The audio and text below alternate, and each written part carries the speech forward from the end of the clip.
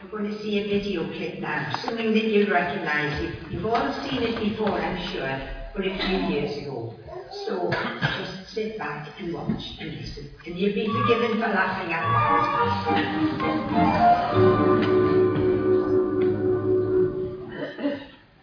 I look down on him because I am upper class. I look up to him because he is upper class. But I look down on him because he is lower class. I am middle class. I know my place. I look up to them both. But I don't look up to him as much as I look up to him. Because he has got innate breeding. I have got innate breeding, but I have not got any money. Sometimes I look up to him. I still look up to him. Because although I have money, I am vulgar. But I'm not as vulgar as him. So I still look down at him. I know my place. I look up to them both. But while I'm poor, I'm industrious, honest, and trustworthy. Had I the inclination, I could look down there. But I don't. We all know our place, but what do we get out of it? I get a feeling of superiority over them. I get a feeling of inferiority from him. But a feeling of superiority over him. I get a pain in the back of my neck.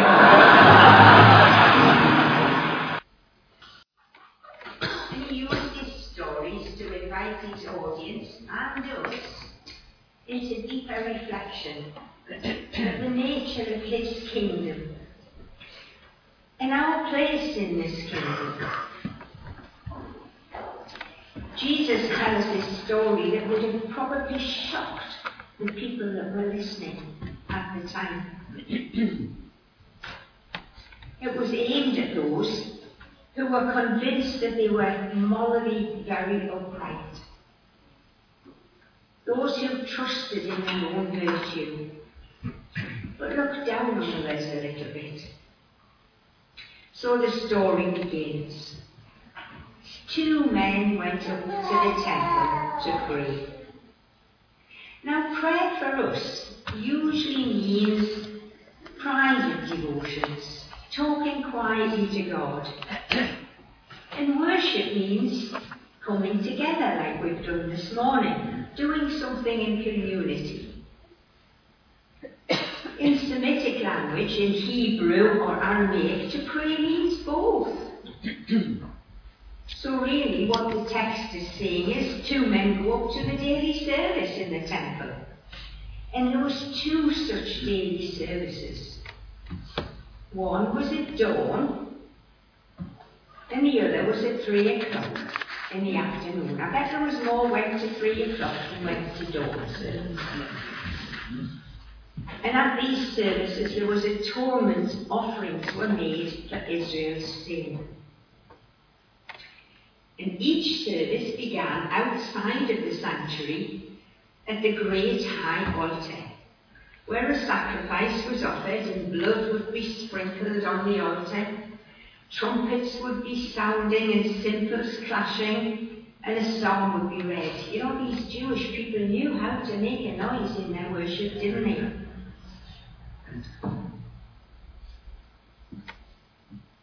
The priest would enter the outer sanctuary after all of this, where he would offer the incense, and he would trim the lamps. You know, the lamps were kept burning all the time, so someone had to care for them.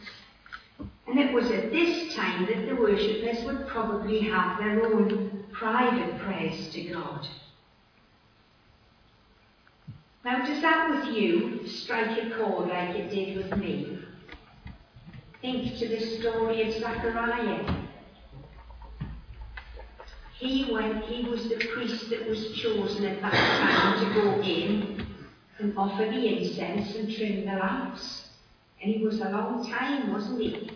They probably got to the end of their prayers and started again and got to the end again before Zechariah came out. They thought he'd been a long time, which he had, because an angel of God had been speaking to him about he and Elizabeth having John the Baptist. So the people that Jesus was telling this story to probably thought, oh yes, yes, I know what's happening here. Jesus always used familiar things to tell his stories, so they would be very familiar with all of this. So here we are in Jesus' story, and the stage is set. And in a way we've got the Pharisee taking centre stage. Although he's standing a little bit by himself, he doesn't want to be defiled by others. He's above everyone else. Now, in fairness to him, if he had been defiled by touching someone that he shouldn't have done, he would have had to go through a great cleansing process. His training, you see, had really left no place for seeing why these laws had been given. We would probably say he'd been brainwashed. So he stood alone and he prayed aloud. That was another Jewish custom, to pray aloud. Maybe he thought he was giving some good advice as he prayed. And I think we've all probably heard a little bit of a sermon hidden in the prayer at times. He thanks God that he's not like other men. He's not a commoner, he's not a labourer, he's not a land worker. He's not someone who doesn't keep the law. In the first century, Judaism prayers included confession of sin, thanks for all of God's provision, and petition for themselves and others. Well, we're familiar with this, aren't we? But the Pharisees' prayer didn't fall into any of these categories. There was no confession, there was no thanks, no request for help. Presumably he felt he didn't need God's help. He was quite self-sufficient. His prayer simply consisted of telling God about all his good points. He builds himself up into this very virtuous person.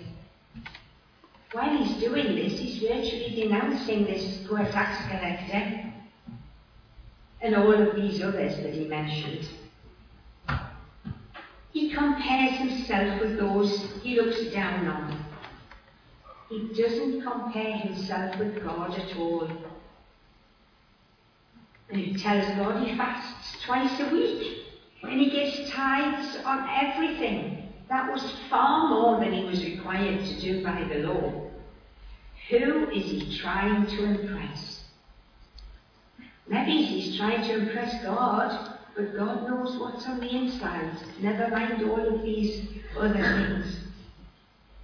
So we've got this Pharisee and tax collector standing in front of the great high altar, on which a perfect lamb had just been sacrificed for the sins of Israel. However, the tax collector is a little way off. He listens to the trumpets blowing, the cymbals clashing. He hears the psalm being read. He watches the blood being splashed and sprinkled. He watches as the priest goes deeper into the temple courts to offer the incense. And he watches as the priest comes out.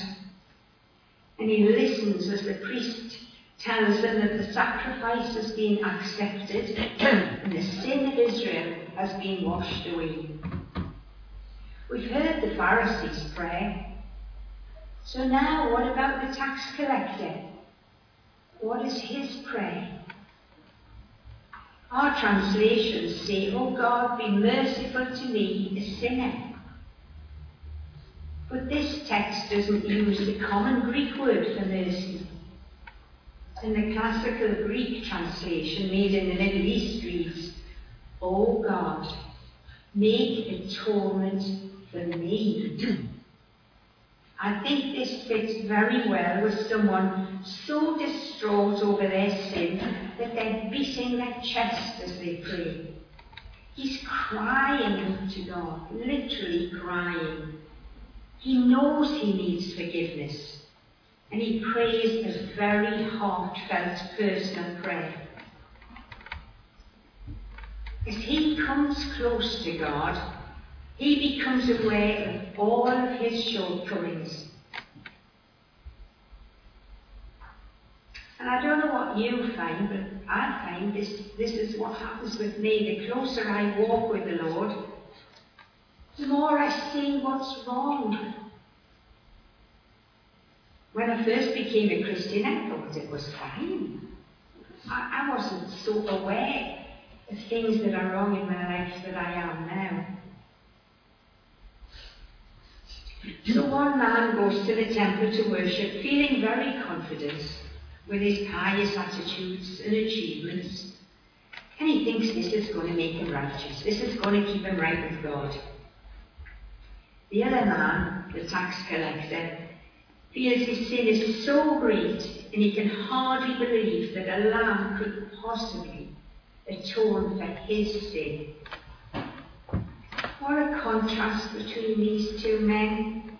One full of pride in himself, the other very humble. One stands by himself so as not to touch another person. One stands at a distance, feeling unworthy to be there. One focusing on self, the other focusing on what God would do. One went home justified, the other didn't. So what's this all saying to us today, all these centuries later? We live in a world that's constantly competing and comparing, don't we? I was going to say it starts in school. I think it starts even before that. Some mums are very precious about how quickly their baby talks, how quickly their baby walks.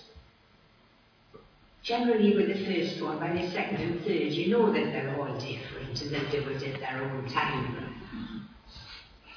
But sometimes the comparing and competing starts very early on. And it goes on, doesn't it? We talk about, oh, somebody's got a good job, or someone's son or daughter's just landed a fantastic job.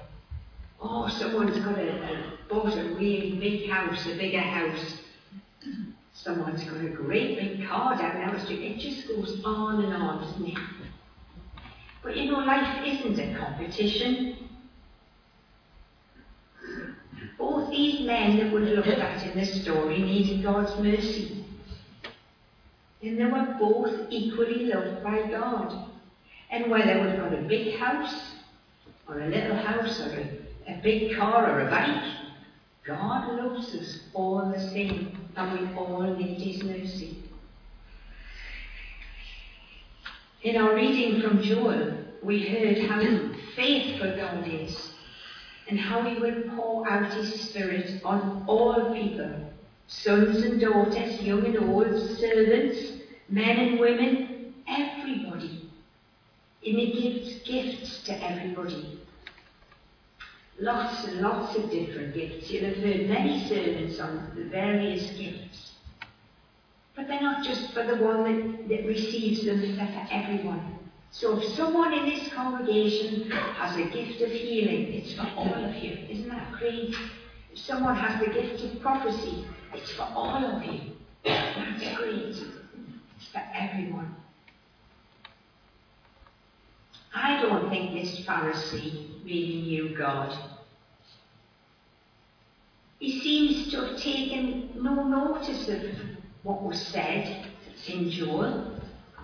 Oh, he knew the law that God had given to Moses, plus all those extra bits that the Jewish religious leaders had added. He observed it in a way, but there was so much that he missed. He missed the love of God. The joy of loving others was all so rigid and formal for him. We can see from his prayer that he feels he can earn God's love and acceptance. He feels that by his own works, God will love him and he will be righteous. The tax collector, however, just knows that he's got to throw himself on God's mercy. And he's the one who goes away feeling justified. Now, I know this is just a story, but it's a very powerful story nonetheless. As I said, it reminds us that life isn't a competition. It's a journey. It's a journey with God, getting to know him more and more. Not more about him. We can get to know a lot more about God, reading, but then that just makes it an academic exercise. We need to journey with God to get to know him, walking more closely with him each day, tuning into Holy Spirit so much more readily, and learning to trust what we hear from him. We, like both the Pharisee and the tax collector, need God's mercy. We all have days, don't we, when we feel that following the Lord is relatively easy. Things are going well. We've got to be very careful on those days that we don't fall into a kind of smugness, a bit like the Pharisee was in. And then there's the days when everything is an uphill struggle. We don't seem to be able to hear the Lord speaking to us. All we can do is cry out for help. And you know, the amazing and wonderful thing is, he's always there, just waiting for that call.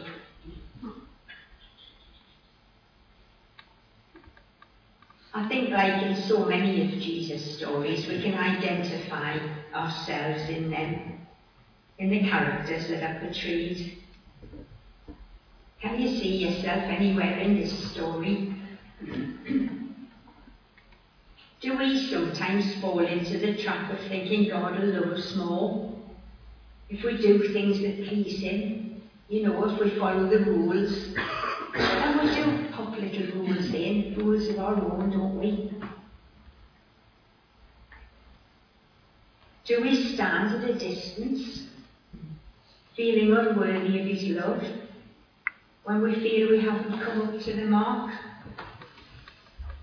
Well, neither of these attitudes should really be ours. God's love cannot be earned. It's completely and utterly free, and it's his desire that we accept it wholeheartedly and without any reserve. We don't need to stand at a distance. God our Father doesn't see us as unworthy. He looks at us the way he looks at Jesus. And I don't think Jesus is so bothered about us breaking rules as he is about broken relationships, either with him or with each other. So let's really learn to live in his love and acceptance. Because if we don't, we're really saying that we just don't believe what God says. We are children of the Creator of this whole universe. Like the little fellow in the sketch, we could see, we know our place. We are children of God. We are adopted into his family. So let us with humility stand tall in all that we are in Jesus. Let us live in the amazing inheritance that we have. Don't let us turn our backs on it and forget about it. Don't let's waste anything of this amazing inheritance we have.